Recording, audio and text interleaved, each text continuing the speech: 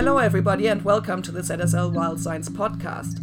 I'm Moni Böhm, Research Fellow here at the Zoological Society of London's Institute of Zoology, and I really don't like breaking the rules. And that's a rule I stick to probably around 95% of the time. Why all this talk about rule breaking? Well, because that's the topic of today's podcast. How does conservation deal with rule breaking and wildlife crime? Now, the rule breaking and the crime we'll be talking about is stuff like poaching in protected areas, for example. How can we use surveillance technology, new computational methods and social science to address rule breaking?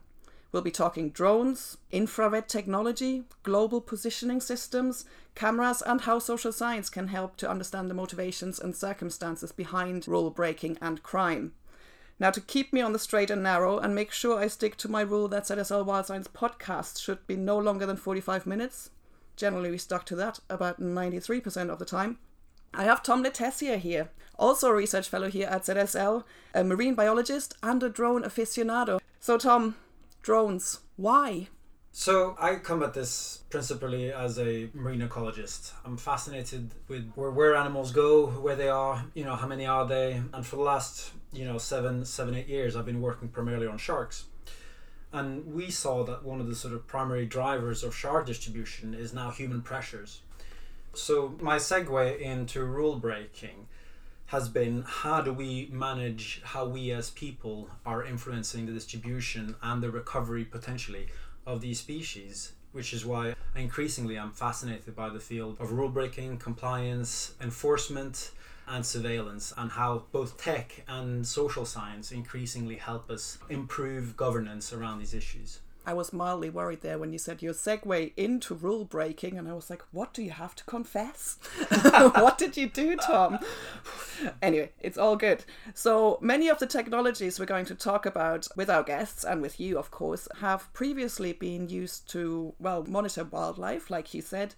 And I suppose previous to that, they were probably also developed, say, in a military or people surveillance law enforcement context. So to what extent are we already using these technologies now to monitor rule breakers and crime in conservation? Well, this is where the field of fishery monitoring has really exploded onto the scene over the last 10 years. Regulations for high sea fishing license comply fishing boats to be fitted with satellite trackers, AIS technology. And that really brings about a whole suite of opportunities, and it has really changed the field in terms of how we understand, human fishing pressure in time and space. And increasingly, these satellite trackers and the movement of these boats are being used to guide certainly patrolling activity. So you might sort of inform, where do you want to patrol, because you're seeing something that looks suspicious something based dodgy. on the movement. Exactly, something is amiss. Yeah. Similarly with drones, they might not lead directly to a conviction, but it can help you task, your other assets. So for example, where do your rangers go? Where do your fishery patrol boats go? Because you think that you've got something there and you want to look a bit closer.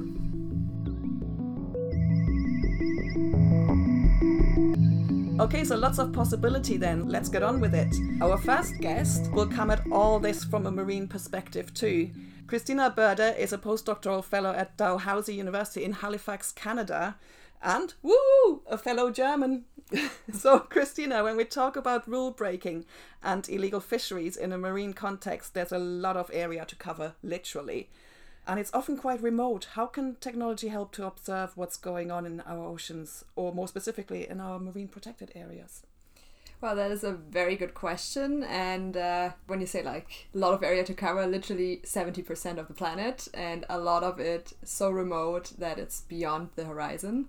So for a lot of ocean areas, we have no idea or very, very limited knowledge what is going on.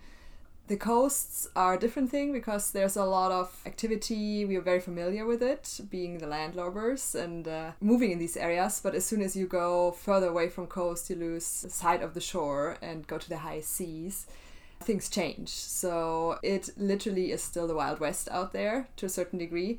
So in order to better understand what the situation is, who's out there, who's doing what, we need to take a really big lens, which means in this case ideally going to space, using satellites and the technologies on these satellites to monitor the areas we can't directly see or patrol. such as, for example, very large marine protected areas. So with Tom, we just talked about some of the positioning systems that are on board of vessels. I mean, I don't really understand technology at the best of times. So how can we use that? I suppose that links in with satellites.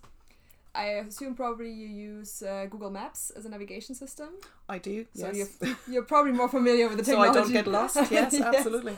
So there's a couple of positioning systems that help vessels in the first instance navigate. So I work with a system called AIS, which stands for Automatic Identification System.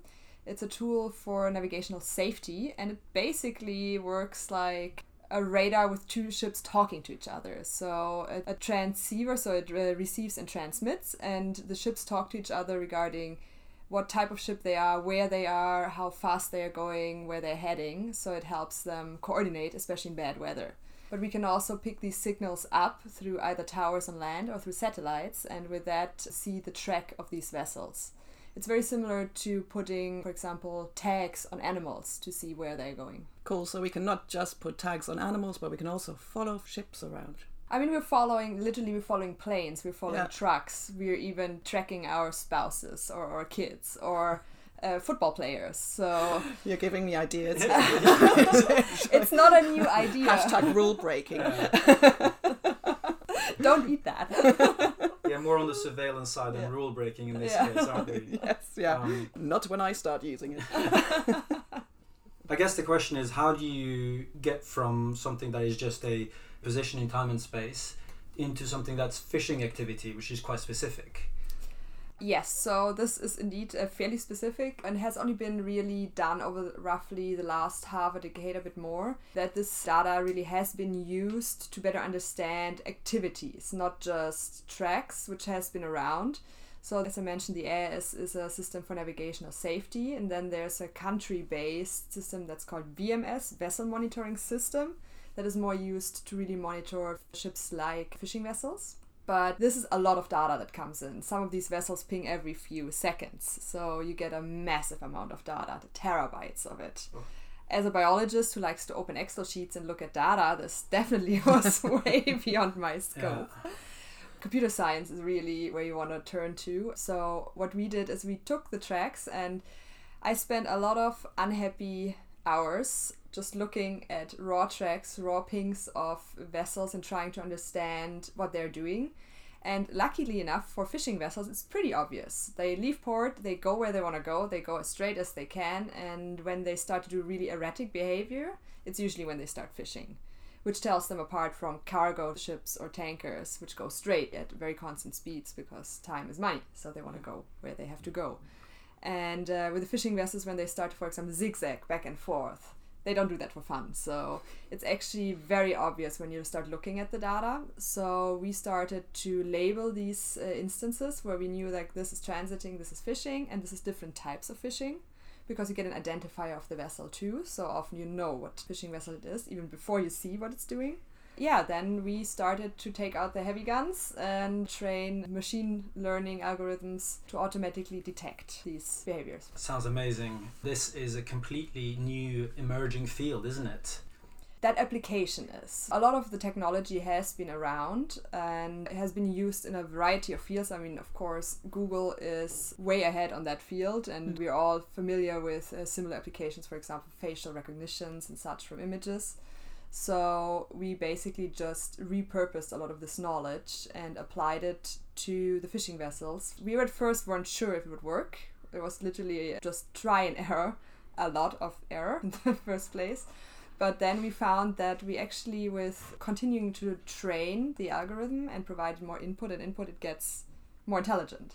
And now we're around 95 to 99% accuracy to really detect what the vessels are doing. That's amazing, and you have to spend less time looking at all those data coming in as well, so more happy hours now. Yes, yeah, I'm never ever going to do that again. I labeled That's the computer's job now. Yeah, I labeled 2 million points. That was the first 2 years of my PhD. Oh, wow. And yeah, you get rather allergic to seeing dots and lines on a screen after that. But of course, I'm still excited when I get raw data and really understand, like in cases where we have some context and we want to really go and see what the vessel did. It's still very exciting to see. And some of these ships are out to very interesting things out there. Can these surveillance systems be cheated? Do you see specific behaviors which, you know, might not be a smoking gun as such, but it will give you an indication that there's something suspicious going on? Yeah, that's a good question. The first thing is this is big data, and big data works best in a context. So often we see behavior where we go like, oh my god, what is this? And then it turns out to be a vessel, for example, hired to do research. So more often than not, there's a very logical explanation. But sometimes you see cases like fishing in marine protected areas, for example, where they're not supposed to be. But the problem with some of these systems like AIS is they can be switched off or tampered with. So there is legislations that govern that, but they're not enforced. So we see a lot of times that vessels either completely falsify their identity or their location, or they just travel towards a marine protected area, then disappear completely, where we have no data for about like 2 or 3 days, and then they reappear on the other side. So it doesn't take much to assume what was happening in between, but we don't see it, we go blind in these cases. Yeah, and obviously that's not going to help you if you're looking for a conviction. No, but the lack of data is information in itself. So we're working to flag the vessels that do that, flag the areas and literally the flags, the countries that are more prone to these things. And that, of course, helps us advise on where, for example, critical areas are, where one should keep an eye on with other surveillance technologies like planes or drones or ships. And, of course, also better understand what type of legislation is needed to make these tools more useful in the context of surveillance. Because AIS itself has not been designed to be a surveillance system. So ultimately, I suppose the data that you provide is the kind of thing that then lets us hone into which areas do we need to put proper patrols in, or drones. You could go in with your drones, Tom, to kind of see what's really going on the ground. Yeah, that's one of the applications. We are more focusing on understanding the impacts of the activities. So especially the fishing, how much fishing is happening where, what type of fishing, which flags are fishing. And how does it change over time, or how do the vessels, for example, behave around marine protected areas?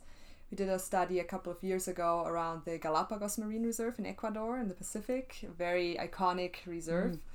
And we had anecdotal evidence and stories that the fishing vessels were lining up around the marine reserve boundaries on the outside, something that's called fishing the line.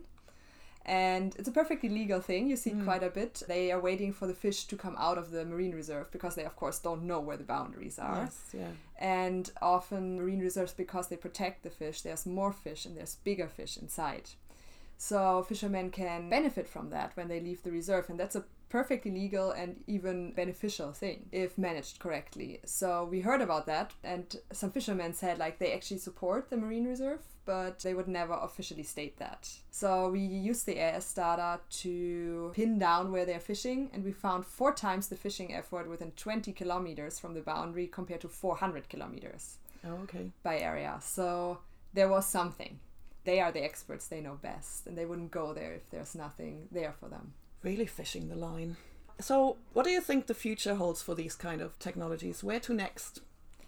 Oh, well, to infinity and beyond. Yeah, there's no end. No, actually, this is a very good question. There's a lot of new frontiers. I'm a biologist, but I'm very excited to be like part of this technological revolution in conservation. 20, 30 years ago, we started to really explore the oceans regarding understanding the physical parameters. And then we went and tagged the big animals to know where they're going. And now we're more or less tagging the apex predators in the ocean, which are the fishing vessels, and also other vessels and activities such as mining, oil and gas. Shipping has a big impact. So better understanding those is definitely in the very near future. And then also work what we call the dark fleets. It's not as sinister as it sounds. It sounds amazing. It sounds amazing. I was just about singing the Darth Vader. Me too, yeah. In my head there. Every single time. Yeah. No, it's like these vessels that do not have the transponders. So as legislation varies, who needs to have it? And of course, compliance also varies. A, we don't know how many fishing vessels are out there. And then B, because that number is missing, we have no baseline, so we don't know how many we're seeing or we're not seeing. So the ones we're not seeing are what we call the dark targets, and we try to get a better understanding of these activities and the amount of vessels out there with other technologies, for example, detecting lights at night, which is called VIIRS. It's not a new technology, but novel applications for ships. And then other things like radar imaging, where we can really pick up there is someone there. And then hopefully with further, again, the context plays a big role. With further information, learn more about who's there. Should we keep an eye on that? Where are areas where we're more or less completely blind with other technologies? That sounds super exciting. What I primarily like is the idea that you may have on your screens tracked Tom on a research boat. I may have done that. That gives me great joy. I explained it while we were arrested. Like very much.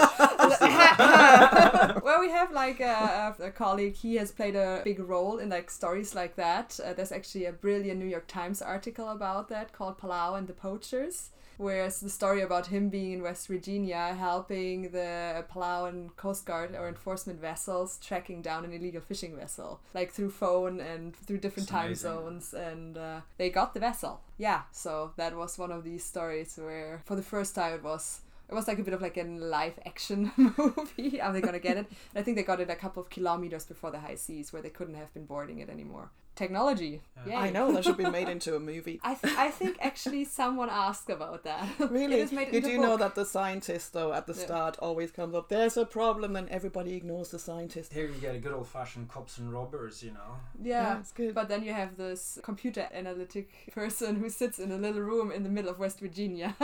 Yes, He's absolutely. the hero of the story, which I like. Yeah, totally. No, that's I think the take-home message from that. Yeah, it's in a good book now. It's called The Outlaw Ocean. I can highly recommend the read. Oh, cool. Excellent.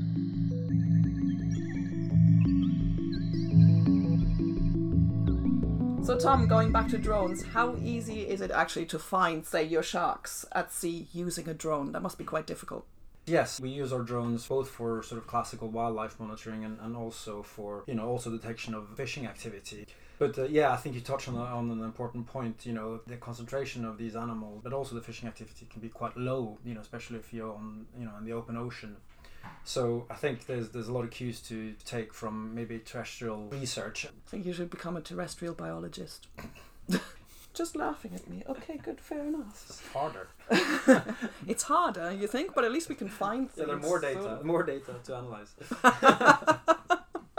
Just use an algorithm. We just learned right. about this. So on that front, we have with us an expert in the use of drones in terrestrial ecosystems, Dr. Serge Wich from Liverpool John Moore University. Welcome. Thank you. So Serge, tell us about the use of drones on land, particularly in the tropics. How does it work? I mean, I can still see how it might be difficult because there's lots of trees in the way, right?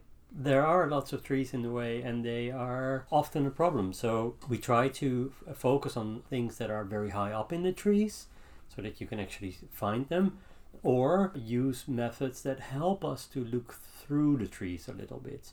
And the latter is particularly infrared cameras that can help us to find warm things on the forest floor that you might not be able to see with standard visual spectrum cameras. So what kind of things are you looking for? We are looking for primates, of course. I'm a primatologist by training, so I look for orangutans, spider monkeys, but they also, of course, are high up in the forest. But we're also trying to see whether we can find rhinos and elephants that are on the forest floor. And as long as there's openings in the forest, we have a chance to find animals that are on the floor as well.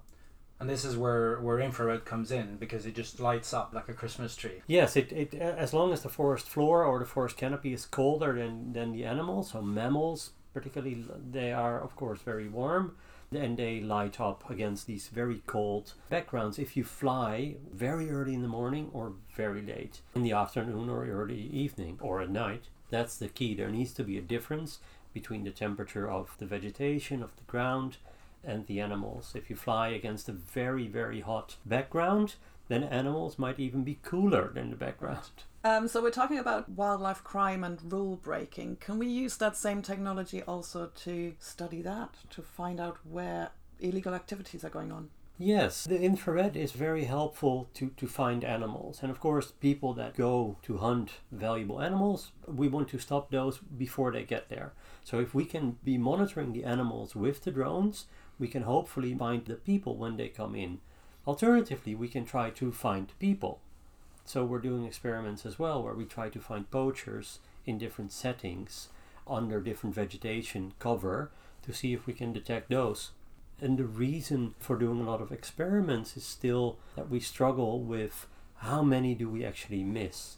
And I think that's a very important issue to try to get to. We all hear stories about animals that have been detected, and that's great. But if you talk about finding rhinos or poachers and you fly over an area and you say, oh, this area is clear, then you need to be very sure that it's clear and have a very high probability of that.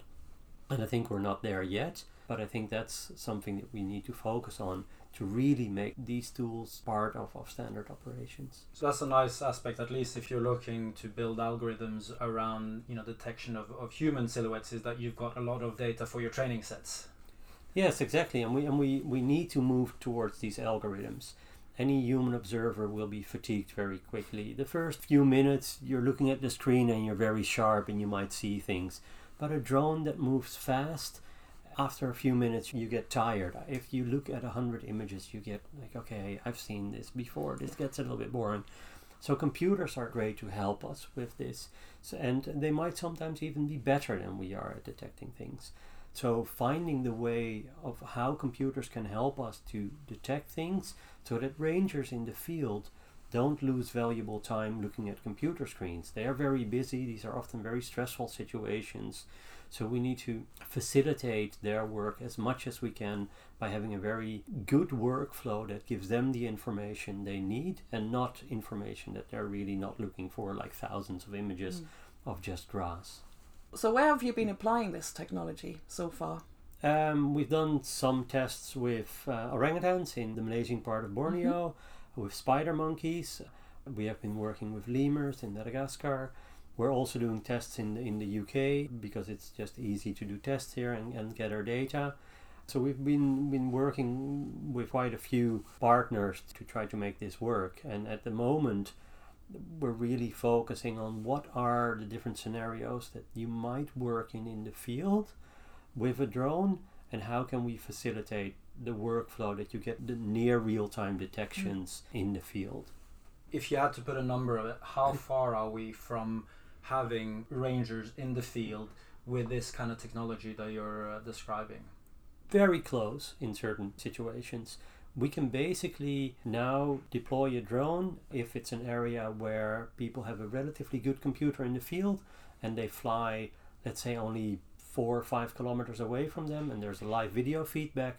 We can do machine learning for rhino detection and car detection and people detection on that computer in almost real time. That's totally amazing, isn't it? That's amazing. Massive game changer. And of course, when people fly further away, so if you have a drone that flies 40 kilometers away from you, then we need to do the detection on the drone and try to send a ranger a ping back on the computer or other device that they're using that tells them on this location there's a high probability that there's a human and then, or a rhino, and then they can decide, oh, this is probably a group of tourists, or tourists never go here actually, that is probably something else, let's go there.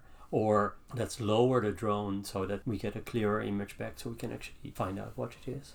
And then when you have this sort of intermediate data filtration, these certainty issues and what are your errors, what are your failure rates, it becomes so much more important because you've already sort of done an initial filtration of the data. Yes, exactly. And that's where sort of the balance between the false positives, like where do we say it's a rhino or a human, it's actually not, becomes actually very important. How do we balance that? It is costly to go to an area and then find out, oh, it's not a person. It was a deer, but it's even more costly if you miss a person. So we have to train these models that we get the accuracy for actually detecting people when they're there as high as we can, even though that might come at the cost of some false positives. That's really amazing technology. Yeah. It's so cool.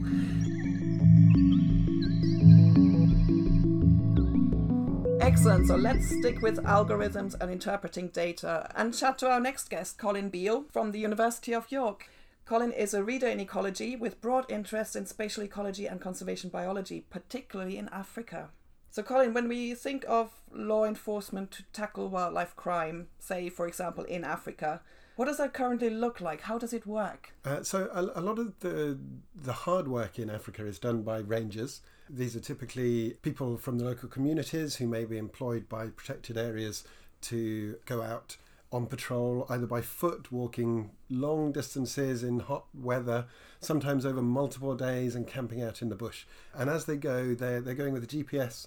They're saying where they've been, what they've seen, and if they find evidence of illegal activities, maybe they're finding snares or they're finding poacher camps, things like that, then they'll report those, and they may be ultimately trying to find poachers themselves. And then eventually, after maybe a few days in the field, they'll come back and they'll put all of those data onto a database, and then we have to work out what's going on and see if we can understand the patterns behind these. That's where your algorithms come in, right? That's exactly it. So people are good at interpreting data. A lot of the rangers know pretty well where things are happening and what's going on.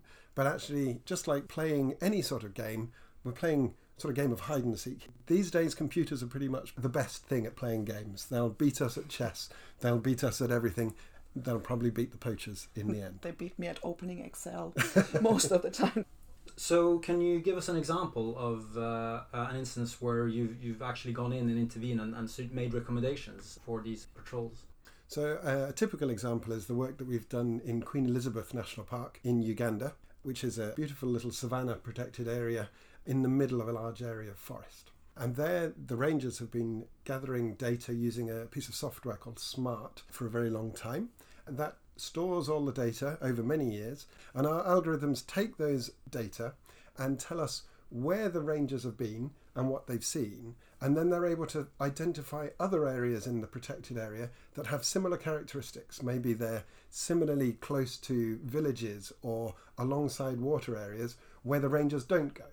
And then we used that information to say, well, here's a hotspot, likely hotspot for illegal activities that the rangers don't go. So we went out to Uganda some years ago now and sat with the rangers, talked about all the things that we'd done, and they laughed at us a little bit, said, there's nothing there. And then we went off on the back of the truck and we went on patrol with them, and they were very sceptical. But actually, we went out and we found many more snares than they've ever found on a patrol before by lunchtime, when we met some poachers and we had to arrest the poachers, and we came back there. So they were really impressed by this first experience. And after that, they allowed us to set up an experiment where we used 3 of the ranger posts as our experimental system, and the rest of the ranger posts we didn't. And for those 3, we gave them targets based on our algorithms that said, go to these places each day. We'd tell them where to go, come back. And they ended up finding between 3 and 5 times as many illegal activities when they were using our directed algorithm approach. That's an incredible way of computizing local knowledge, bringing these really powerful algorithms to bear on traditional information. It's amazing. Yeah, that's exactly it. So we use algorithms to identify places where illegal activities are happening that people don't already know about. But then we can also use algorithms to play the game of how do we maximize our chances of catching poachers, which is a slightly different problem. How do we protect the resource? So if you think of a resource like elephants in a protected area that are very high value, do you try and set up a perimeter of rangers all around the edge of the protected area, stop them from coming in the first place? Or do you do the opposite and essentially sit a ranger with every elephant? What's the best way of defending this resource? And maybe the best option is somewhere in between. And that's the sort of game that an algorithm can do and work out how these methods perform in the long term. I suppose in some cases also for the rangers themselves, going on patrol when it's about wildlife crime and a high value resource could be quite dangerous. Maybe these algorithms could also help with keeping rangers safe by telling them what to expect. That's exactly it. So the different types of illegal activities in protected areas divide up into really diverse range of things, from commercial poaching of high value wildlife products to commercial poaching of forest products. That some of the trees in Africa are worth $64,000 per cubic metre, which is an immense draw, but also right down to subsistence poaching for bushmeat. Typically, a lot of the poachers that get caught are people who are just going out, putting out a few snares to catch some sort of antelope to pay for school fees, or they've got a medical emergency and they've got to pay for these things. Those are the easy people to catch because they don't do this very often. They're not armed, but also they're not the big problem. The big problem are these commercial people. But if you're a ranger operating entirely independently, the reward for catching a poacher is going to be the same if you're catching this subsistence poacher or the person who's cutting grass for their thatch at home, as it would be for the much more challenging task of setting up an ambush to catch an elephant poacher, who is going to be heavily armed and will definitely try and shoot at you. Yeah. So we want to warn them what's going to happen, but we also want to direct their efforts to where they can catch the types of poachers that the park managers really want to concentrate on. It's about credibility, and improving the scarce resources and the outputs from those. Exactly. And it's also an ethical thing, because I think that we've got to consider who is being punished. We don't want to punish the poorest of the poor. Precisely. So what's next in your algorithm developments? What's on the horizon? I think that the next development is much more the second stage of algorithms, the predictive and prescriptive of describing how we're going to deal with different types of threats. So where do we put the rangers? Do we put them around the edges? Do we put them in the middle? How do we vary this day to day so that the poachers don't get used to seeing the rangers in those places? And that's the big challenge in this constant game of cat and mouse between rangers and poachers. But I think on the broader scale, thinking much more strategically, a lot of what we've focused on at the moment is the protected areas in Africa where these high-value products are being extracted. But actually, even there, the commercial poachers aren't making most of the money on these things. When ivory is extracted from Tanzania, say, it's around about $100 a kilo.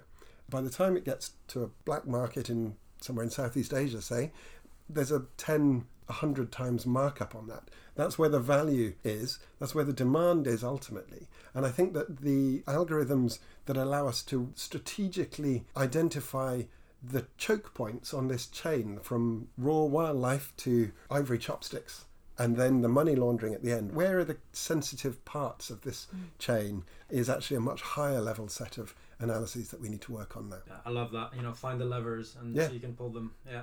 Can I also make one suggestion? I think the high seas and the remote protected areas that Christina was just talking about is an area, I think, where there's huge applications for this sort of techniques that you're talking about.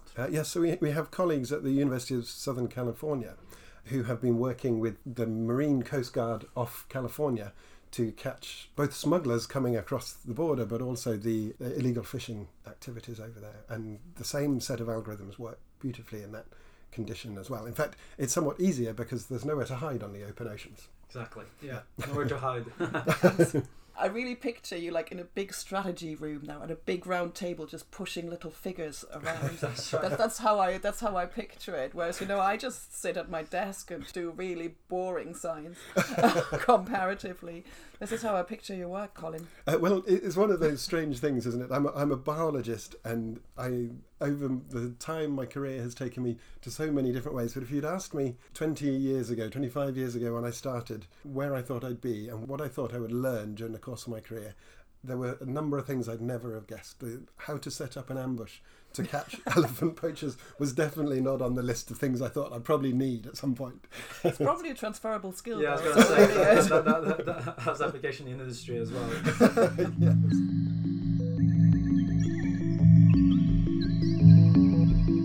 So Tom decided that he had to put everything he's learned so far in this podcast into practice, and he went off to fly a drone somewhere. No, only kidding, of course. Tom is still here co-hosting, if now by the power of Skype, so please excuse the difference in sound quality. Now, Tom, we just talked about the responsibility that comes with having powerful tools to tackle wildlife crime, aka with great power comes great responsibility. So I suppose one thing that we should chat about is what drives people to break rules in the first place. Now, the few times I've broken rules, and I am very sorry about this, it was generally because I wasn't aware of the rules, which I know is a convenient excuse, but of course there could be a myriad of reasons. So surely once we understand the reasons, we can address the rule breaking, right? Yeah, that's very much the case. It comes from just a sort of pragmatic approach to rule breaking, and yeah, you can incorporate facets of sort of top-down control, but you also need to understand very much the underlying drivers of human behavior. This is where Anna Nuna comes in, and where we've been working a lot with Anna. And Anna, I think, is a research fellow at the University of Exeter, right? So she's bringing together all the tools she can to address sustainability challenges, so I hear. Yeah, that's exactly what I do. Excellent. Sounds like a really big topic and a lot of responsibility. Yeah, so it can be very exciting learning about everything people do, but it's challenging because, as you said, sometimes people, they are not aware of the rules they're breaking even. So how can you work with that? So I often start by understanding what rules are in place. Let's say what policies are saying or what conservation projects want to have in place. And once I can try and measure that, I go and I speak with people to try and understand how they are using the resources and are they doing it in a sustainable way? Are they following the rules that they are supposed to be doing? So how can social science help? Because that's clearly social science type research, right? Talking to people, questionnaires, these kind of things. So the thing is, when we are speaking about breaking rules, we are often speaking about, let's say, sensitive behaviors. Because, well, if you're not really aware you're breaking a rule, maybe you are okay with sharing that information. Oh, yes, I have done that. I didn't know I wasn't supposed to. Sometimes that truly happens, and that's okay. But often people know they're doing something a bit naughty, right? And so they might be tempted to lie to you, of course. So they might say, I didn't know that was illegal. I didn't know I was doing something illegal.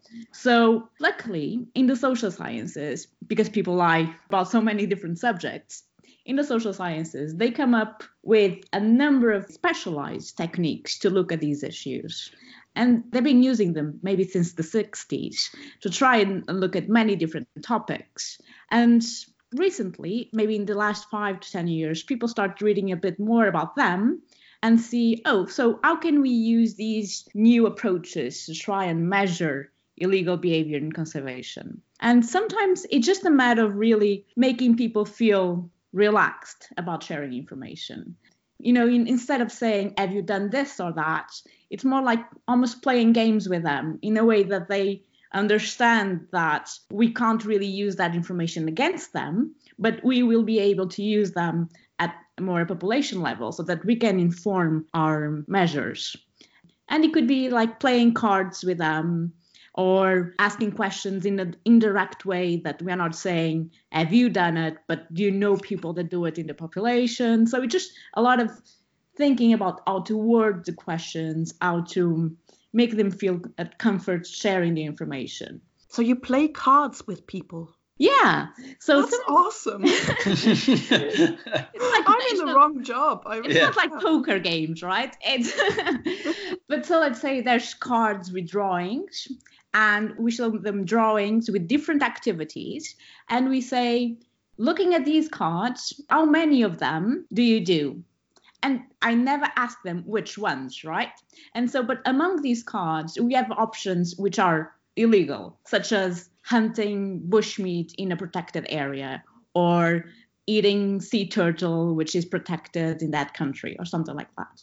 And so, you know, by asking these questions in different ways, people are generally more likely to give you the information you need.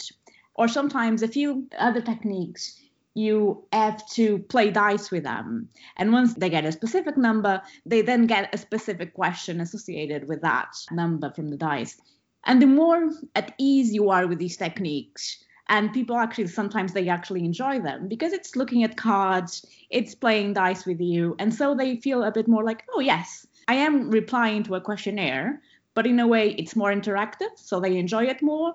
And also because they most of the times understand, I can't find out if that specific person done it. It's just like a general, more general information. Then they are okay with reporting. And there's so many more, you know. Within conservation, we have so much to learn from reading, from sociology, psychology, economics. There's so many different ways of looking at these issues. And for example, so these techniques I was mentioning, they are about measuring behavior. But then there's other techniques that are more about understanding how people make decisions. So let's say you go to a supermarket, you decide to buy that shampoo instead of the other shampoo. Why is that? In market research, they have techniques tools to try and look at how consumers make decisions.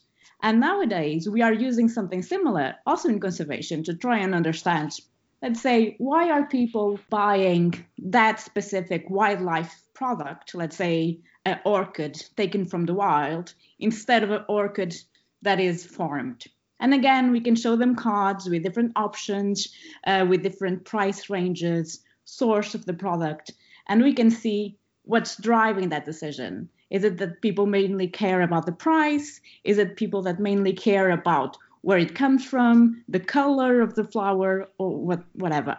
And again, it's a tool from market research, and nowadays we are using it in conservation. And there's many more that we could learn about. This sort of questionnaire, we've been talking a lot about plastic pollution. It's a bit of a tangent, but I think that kind of methodology you're talking about now will be hugely relevant trying to understand what are the underlying decisions for people to use single plastics and how to try and curb that.